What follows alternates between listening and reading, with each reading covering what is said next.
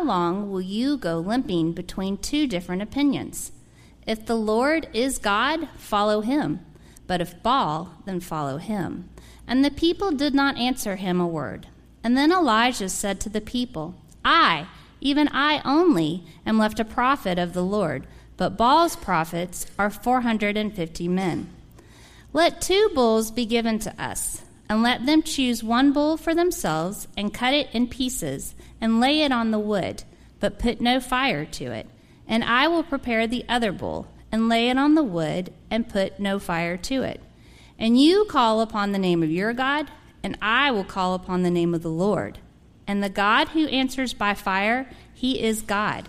And all the people answered, "It is well spoken."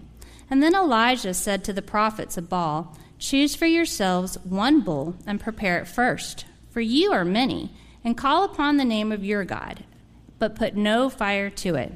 And they took the bull that was given them, and they prepared it, and called upon the name of Baal from morning until noon, saying, "O Baal, answer us." But there was no voice, and no one answered. And they limped around the altar that they had made. And at noon Elijah mocked them, saying, "Cry aloud, for he is a god. Either he is musing, or he is relieving himself, or he is on a journey, or perhaps he is asleep and must be awakened." And they cried aloud and cut themselves after their custom with swords and lances until the blood gushed out upon them. And as midday passed, they raved on until the time of the offering of the oblation.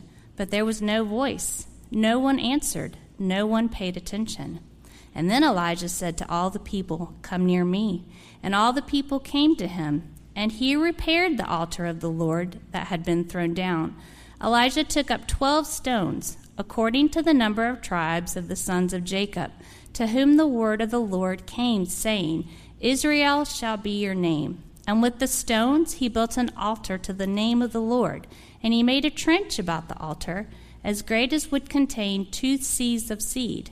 And he put the wood in order, and cut the bull in pieces, and laid it on the wood.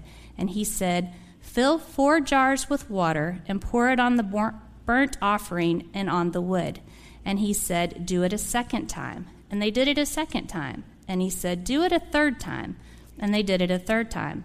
And the water ran around the altar and filled the trench also with water. And at that time of the offering of the oblation, Elijah the prophet came near and said, "O Lord, God of Abraham, Isaac, and Israel, let it be known this day that you are God in Israel, and that I am your servant, and that I have done all things at your word. Answer me, O Lord, answer me, that these people may know that you, O Lord, are God, and that you have turned their hearts back." Then the fire of the Lord fell and consumed the burnt offering and the wood and the stones and the dust, and licked up the water that was in the trench. And when all the people saw it, they fell on their faces and said, "The Lord, he is God. The Lord, he is God." And Elijah said to them, "Seize the prophets of Baal, let no one of them escape." And they seized them, and Elijah brought them down to the brook of Kishon and slaughtered them there. This is the word of our Lord. That was just 5 of, over 70 stories that we could sit here and just talk about for days about what God did this past week and what he's still doing. And what was so cool about this week is many times you go to a camp and like the music is on point. The music was good. The music's on point, and you're playing. And as a musician, this is what I like to do. But you're playing that chord, and all of a sudden you go to that minor chord, that makes everybody's emotions just well up, and then that's when everybody gets going. And like that was good this week. But one thing that made this week awesome was that what was changing people's lives, and ultimately the only thing that can change our lives, was that the Word of God was being preached. It was the guy down there, the Bible study leaders who were leading every single day. The Word was being preached. The Word was being taught. People were getting in the Bible. They were getting in the Word. And that's honestly what changes lives. That's what would change your life. And what I mean by change, I'm not talking about necessarily getting saved. I'm talking about just every day. Being in the Word and seeing what God has to say to you and what He's saying and speaking into your situation. that was what was so awesome about this week. And I know what y'all are probably thinking. It's 10:20. You've got somebody who's been filled up all week, so we're not getting out of here till 11:30. No, that won't happen. We will be done hopefully on time. But we want to look into God's Word this morning. This week's just been amazing. That the stories that you heard, like that Tuesday night that Aaron was talking about, was just so cool because God just moved in on Tuesday night, and it seemed like people's chains that they maybe had been, something had been holding them down, holding them back, burdens that were on people's shoulders, like the Holy Spirit just lifted those. And I don't know if you get Grace's emails, but I read one Wednesday, I think it was, that Jerry sent to the whole church, and where I told him that in one night, 1 hour, the Holy Spirit did more in 1 hour than we could do in 100 years of planning. And it was so true. Like God just worked there, and we heard a little bit about it from Aaron on that Tuesday night this morning. I don't know about the whole idea of crazy music that he was talking about. I will give you that. I don't have XM radio in my car, but Lamar Silver, that was the white Chevy, as we called it this week, Silverado. That was the vehicle that we took down there, and it's got XM radio. We were flipping through, and I have to blame this on Dylan because I didn't find the station because I was 10 and 2 the whole way. And Dylan found this station, and I don't remember what channel it is, like 52, 53, 54, something like that, and it was electronic dance mix radio.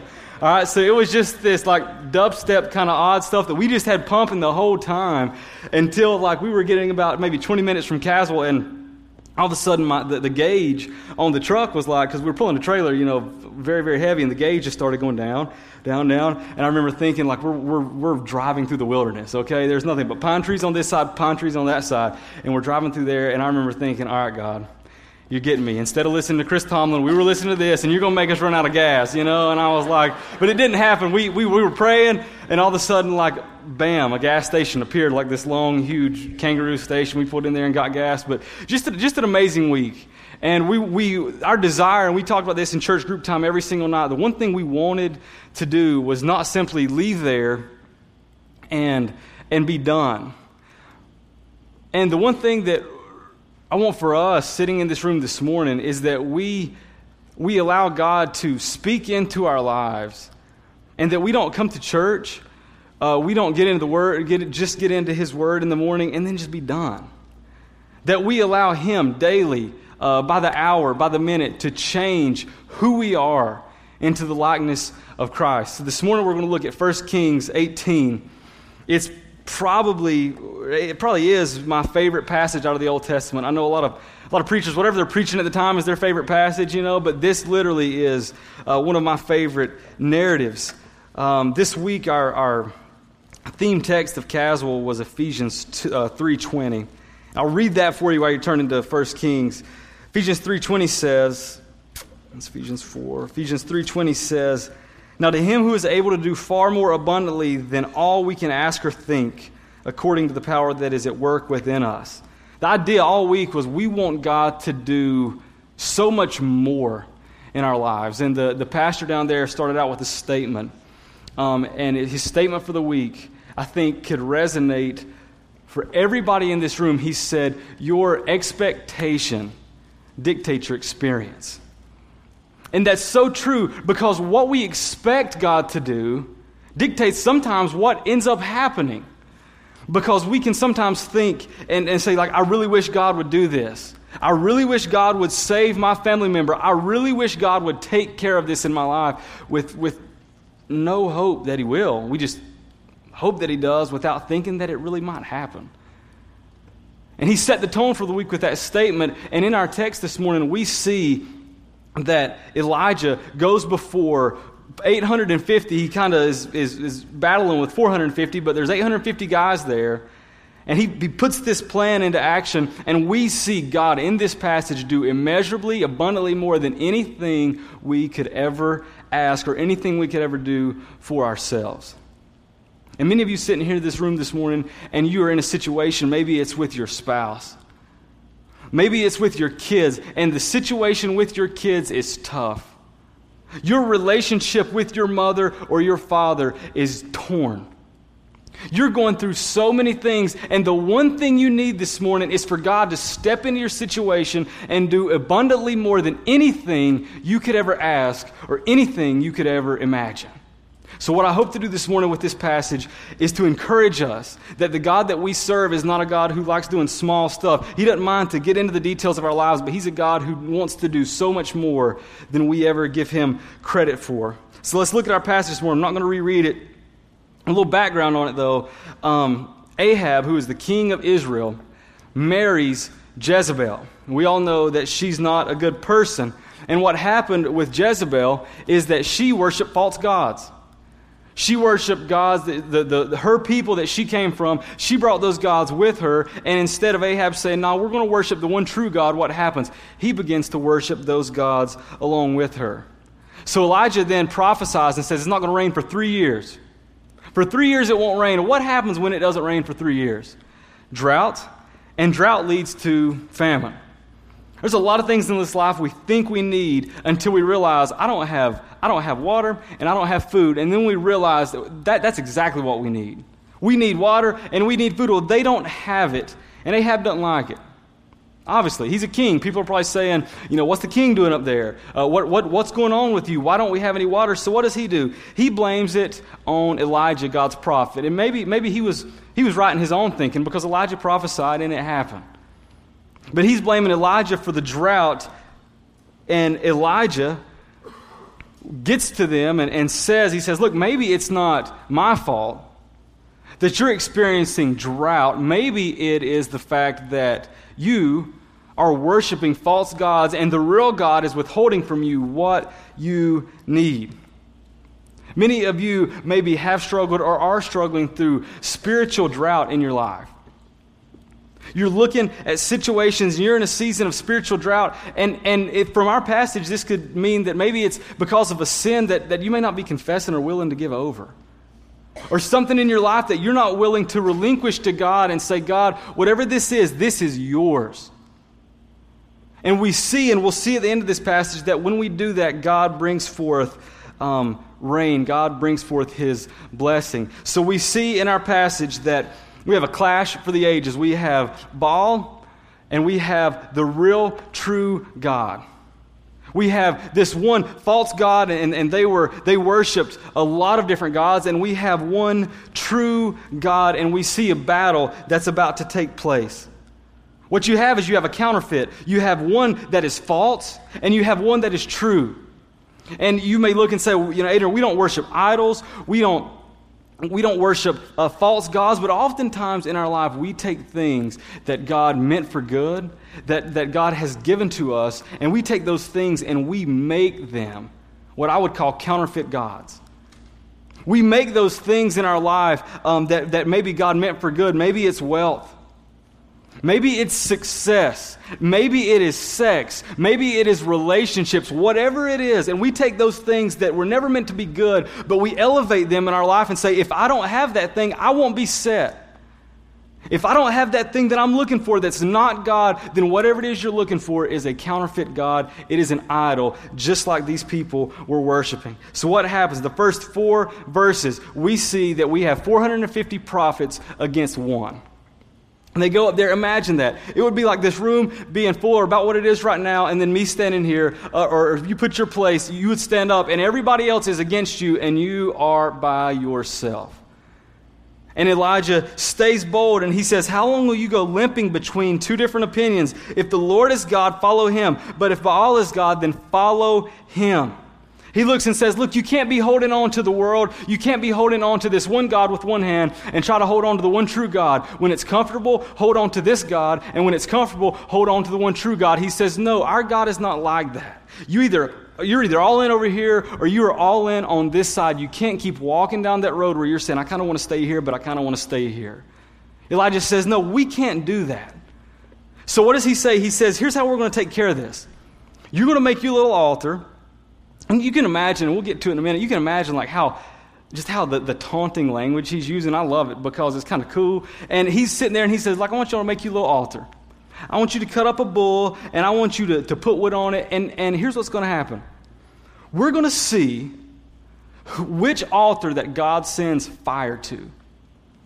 All right, we're going to see that. So you can imagine 450 of them, and they're like, man, we know this is going to happen because we're going to dance around, and we're going to shout, and we're going to sing, and all of a sudden we're going to see fire just show up. So what happens? That's what they do. The one thing we got to know is in their culture they have so many gods, but Baal is a god of fertility. He's also a god of fire, of lightning. They thought many times that when lightning would strike something, obviously it can catch on fire. So they saw him sometimes as a god of fire. So what's going to happen here? You actually see that Elijah is taking something that they think will satisfy them and saying, here, I want to prove you wrong with your own God that you think will take care of your needs. So then Elijah says, y'all go ahead and cry out. So it says from morning until midday, those prophets just cry out. It says they dance around and they're sacrificing their body. They take out swords or knives and they start cutting their body. And they're wanting their God to answer them so bad that they sacrifice themselves. And often we do the same thing. We take things in our life, and maybe it's our job, and we sacrifice time with our family because, I don't mean just time. There's days that you're going to sacrifice time, but we sacrifice time with our family because our job means more to us than they do. We sacrifice our bodies by saying, you know what, if that guy who's saying, or that girl who's saying that if we'll do this, everything inside of me will be great, everything will be awesome, and you sacrifice your body thinking that that's going to bring you ultimate joy. You think that that's going to bring you your ultimate satisfaction. And we see in this passage that is not the case. So then those prophets, you can imagine, they're dancing around that altar and they're beginning to get nervous. Why? Because they're dancing around for about 6 hours and what's happened yet? Nothing. Not a thing has happened yet. So what does Elijah do? It says he mocks them. Look at this in verse 27. And at noon Elijah mocked them, saying, cry aloud, for he is God. Either he is musing or he is relieving himself. In other words, is your God literally in the outhouse? Like that's what it means. Like the language is there is like, is your God out back doing number 2? That's what Elijah says to him. So think about that. He's just sitting there, man, and those guys are dancing around, and he's like, so do you have to go real bad? That's what Elijah's saying to him.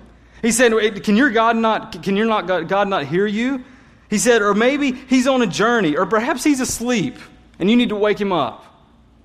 In other words, one thing he's trying to prove to them right there is that, hey, your God, although I know that he's not real, or your gods, I know they're not real, I'm going to mock you in such a way that says, even if he was, he needs to be woken up. Because he's not always with you. He'll walk out on a journey. He will leave you sometimes. And Elijah's trying to prove to us that the one true God will never leave us. So what does he do? Elijah then goes out of his way to make sure his altar is ready. Look at verse 30. Elijah said to all the people, come near to me. All the people came near. And he repaired the altar of the Lord that had been thrown down. Think about that for a second. These people, their ancestors had witnessed the parting of the Red Sea, had witnessed the journey out of Egypt. Their ancestors had witnessed God do some amazing things, but yet the altar of the Lord had fallen down. Why? Because they had let so much in other cultures, they had let so much in their own world influence them so much so that they had lost sight of the one true God. I hope this morning that you're not sitting there and you've let this world influence you so much that you look back and say, I remember when God saved me, but that doesn't influence me now because I'm so in deep in all these things that I'm doing. Remember, God is with you. God loves you, and God is pursuing you. What does it say? It says he took 12 stones according to the number of the tribes of the sons of Jacob, to whom the word of the Lord came, saying, Israel shall be your name. With the stones he built an altar, and he made a trench about the altar that would contain 2 seahs of seed. And he put wood in order, and he put the wood in order and cut the bulls in pieces and laid it on the wood. And he said, fill 4 jars with water and pour it over the burnt offering and on the wood. And he said, do it a second time, then do it a third time.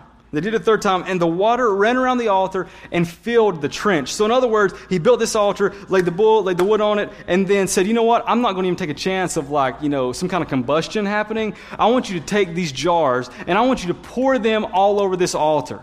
So just think, he built an altar, he's put a trench around it, and it says the water ran off of that altar so much that it filled the trench and then some. He said, we're really going to put to the test who is the one true God. Your God is God over lightning. Well, he should have sent lightning and caught this thing on fire. But it didn't. Then Elijah says, I want to prove something to you. In the midst of everything, I'm going to go out of my way to see if my God truly is greater. So what happens? Verse 36. At the time of the oblation, Elijah the prophet came near and said, O Lord, God of Abraham, God of Isaac, and God of Israel, let it be known this day that you are God, and that I am your servant, and I have done all these things at your word. Answer me, O Lord, answer me, that these people may know you are God, and you have turned their hearts back. Before we go any further, notice, these guys cried out from 6 o'clock in the morning until 6 hours, cutting themselves, worshiping, crying, wondering if their God was really going to answer. And Elijah says a simple prayer. The difference is Elijah wasn't calling out to something that he thought was going to fulfill him and never would. He was calling out to the one true God who always will satisfy your deepest longings. And in one simple prayer, verse 38 says, Then the fire of the Lord fell and consumed the burnt offering, and the wood and the stones and the dust, and licked it up that was in the trench. And when all the people saw it, they fell on their faces and said, The Lord, He is God. The Lord, He is God. And Elijah said to them, Seize the prophets of Baal. Let no one of them escape. And they seized them, and Elijah brought them down to the brook Kishon and had them slaughtered there. Elijah says one simple prayer. God sends His fire from heaven, and it consumed this altar that had water poured all over it. And many of you may read and say, well, that's kind of messed up that the prophets of Baal went down and got slaughtered. That proves to us that God's judgment is on those people who don't repent from their wickedness.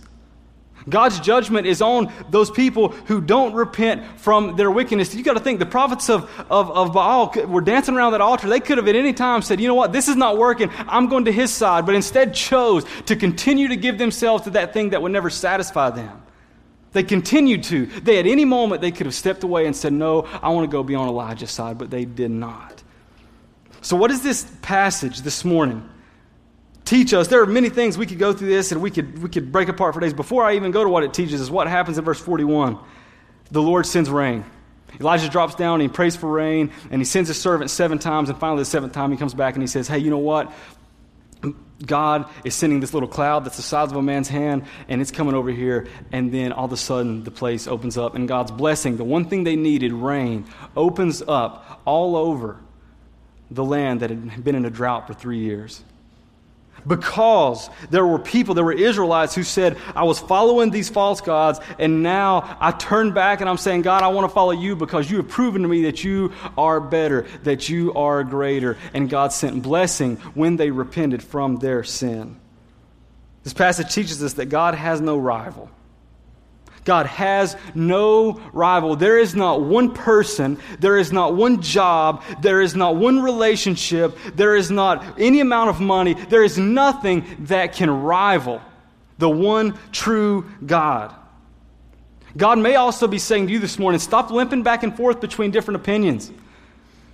Stop trying to hold on to the world's hand and then hold on to God's hand and walk through there and say, you know what, when it's comfortable and convenient, I want to hold on to the world, but then when things get tough, I'll hold on to God. No, God is a jealous God, and He says, no, I want you over here with me. The passage says we can spend months, days, years searching for satisfaction of our deepest longings to be met. We can look for days for that relationship to make us feel like we're accepted. We can look for days for whatever it is that we look for and want to feel accepted, to feel approved of, to feel satisfied. But ultimately, anything that you place your faith in to bring you the ultimate satisfaction will finally fail at some point. And God is sitting there saying, you don't have to look in any other direction outside of me to bring you your ultimate joy, to bring you your ultimate satisfaction, to meet your deepest needs. Psalm 34:8 says, taste and see that the Lord is good. I use this is probably the cross-reference I use 2 times every sermon in youth worship because it's amazing. Because we can look, and if there's an awesome meal just sitting right over here, we can look over there and say, that meal looks really good. That meal looks great. But until we walk over there, get a bite of it, we'll never know how good it is. Some of you sitting here this morning and you look and say, man, I would love to have more of Jesus. I want more of Him. I want Him to fill me more. I want to feel joy that these students are feeling. And you're just over there looking at the table when all God's saying you got to do is walk over there and taste and see that He is good. God wants to prove to you how good He is and that He can and will bring refreshing to you spiritually. to your parents, to your families, to your spouse, because Christ is enough. When God showed up and He proved His glory, people believed, and it brought rain and provided everyone everything they needed. This week has been so awesome because we saw, we got there Monday night, and the pastor set the tone of the week by saying your expectation dictates your experience. And night 2, we saw the Holy Spirit work in so many cool ways this week. It wasn't just like the same every single night. On night 2 on Tuesday, as you heard Aaron talk about, we saw people's burdens lifted. We saw people's the bondage from sin just broken. And I was talking last night, and I was thinking the perfect, this at least the best analogy that somebody who's got like 8 hours sleep all week can think of is like if you take somebody and you put them right here, and you build this block wall around them, and they cannot get out. And that's because of their sin. It's because of burden. On Tuesday night, the Holy Spirit moved in such a way that just started taking a sledgehammer and breaking that wall down. But yet somebody was still standing inside, and on Wednesday night, the Holy Spirit convicted. It was a night where He just began convicting of sin, showing us what areas of our lives we need to give up. And it was so cool that He moved in that way. And then on Thursday night, the preacher just went off at some point, and like everybody was standing up and just going nuts. And what he was doing is he was telling us from the New Testament all of who we are in Christ. And it was like that night that the Holy Spirit just picked us up out of there and placed us here and started dressing us in such a way to show, hey, you know what? Like I love you. I am for you. And then on Friday night, we just went bananas in worship and just shouted for hours, and it was awesome. But God moved so great this week, and God can move so great. It doesn't take camp for Him to move that way. Why? Because we experience God every single day through this. We experience God every time we open up His Word and we read anything from Genesis to Revelation, we experience the very breath of God. We experience who God is, and it was so cool to see that happen this week. It was awesome to see that happen this week. But the final thing this passage teaches us is this. You see, the prophets of Baal were judged for their wickedness. They were taken down to the brook, and they were judged for their wickedness. But about 800 years later, there will be a man come onto the scene who was perfect, who never once went over to a false god because he himself was God. And still is. He came onto the scene. He lived a life that was perfect. He lived a life in perfect humility, in perfect submission to God. He lived a holy, set-apart, awesome life. But instead of us being judged for our sin, He was judged for our sin. God's judgment fell on Jesus instead of us, even though He was innocent, even though He was perfect, even though He was holy. God's judgment fell on Jesus rather than us, and He did so because He loves you. God displayed His glory. He could have painted something in the sky and said, I am God, listen to me. But instead, no, He came down to the earth in the form of a baby and said, I want to show you my glory by becoming lower than you and dying for you so that I can show you how loving I am, how gracious I am, and finally, because Jesus came back 3 days later, how awesome and glorious I am. That's the last thing, and I think the greatest thing this passage teaches us is we can look for satisfaction and longing in so many different places, but ultimately the only place we will feel acceptance, the only place we will feel ultimate joy is understanding that we are so small and we are so little, but yet Christ is enough. Yet Christ is so good. Thank you. We understand that then because Jesus didn't have to accept us. Jesus didn't say, man, I just want to go down there and, take care of some business. No, He said, you know what? They have messed up so bad. But I love them so much. Romans 5:8 captures that God showed His love for us and that while we were still sinners. It doesn't say when you clean your life up. It doesn't say when you finally started getting things in order. It says when you were at your worst, Jesus came down and died for you so you could have life. That's what this passage teaches us this morning. So I want to close with this. If there is anything that you have this morning burdening you, things that you have that you're like, man, I want to experience God in a greater way. I want to know Him more. I want to know Him for the first time. I want to know about this gospel and about this Jesus that you're talking about. Then come down front. There's people all over the room who would be willing to pray with you, to talk with you. Because I would hate for you, honestly, this morning to walk out of here and think like, man, that's a cool story. Because it is. It's a real cool story. But the whole point of the story is to show us that these false gods will never satisfy what you think they will. Only God will give you the ultimate satisfaction that you need. And that's what I want us to walk out of here with. God is immeasurably more than anything we could ever ask. And he proved it in this passage. Let's pray together.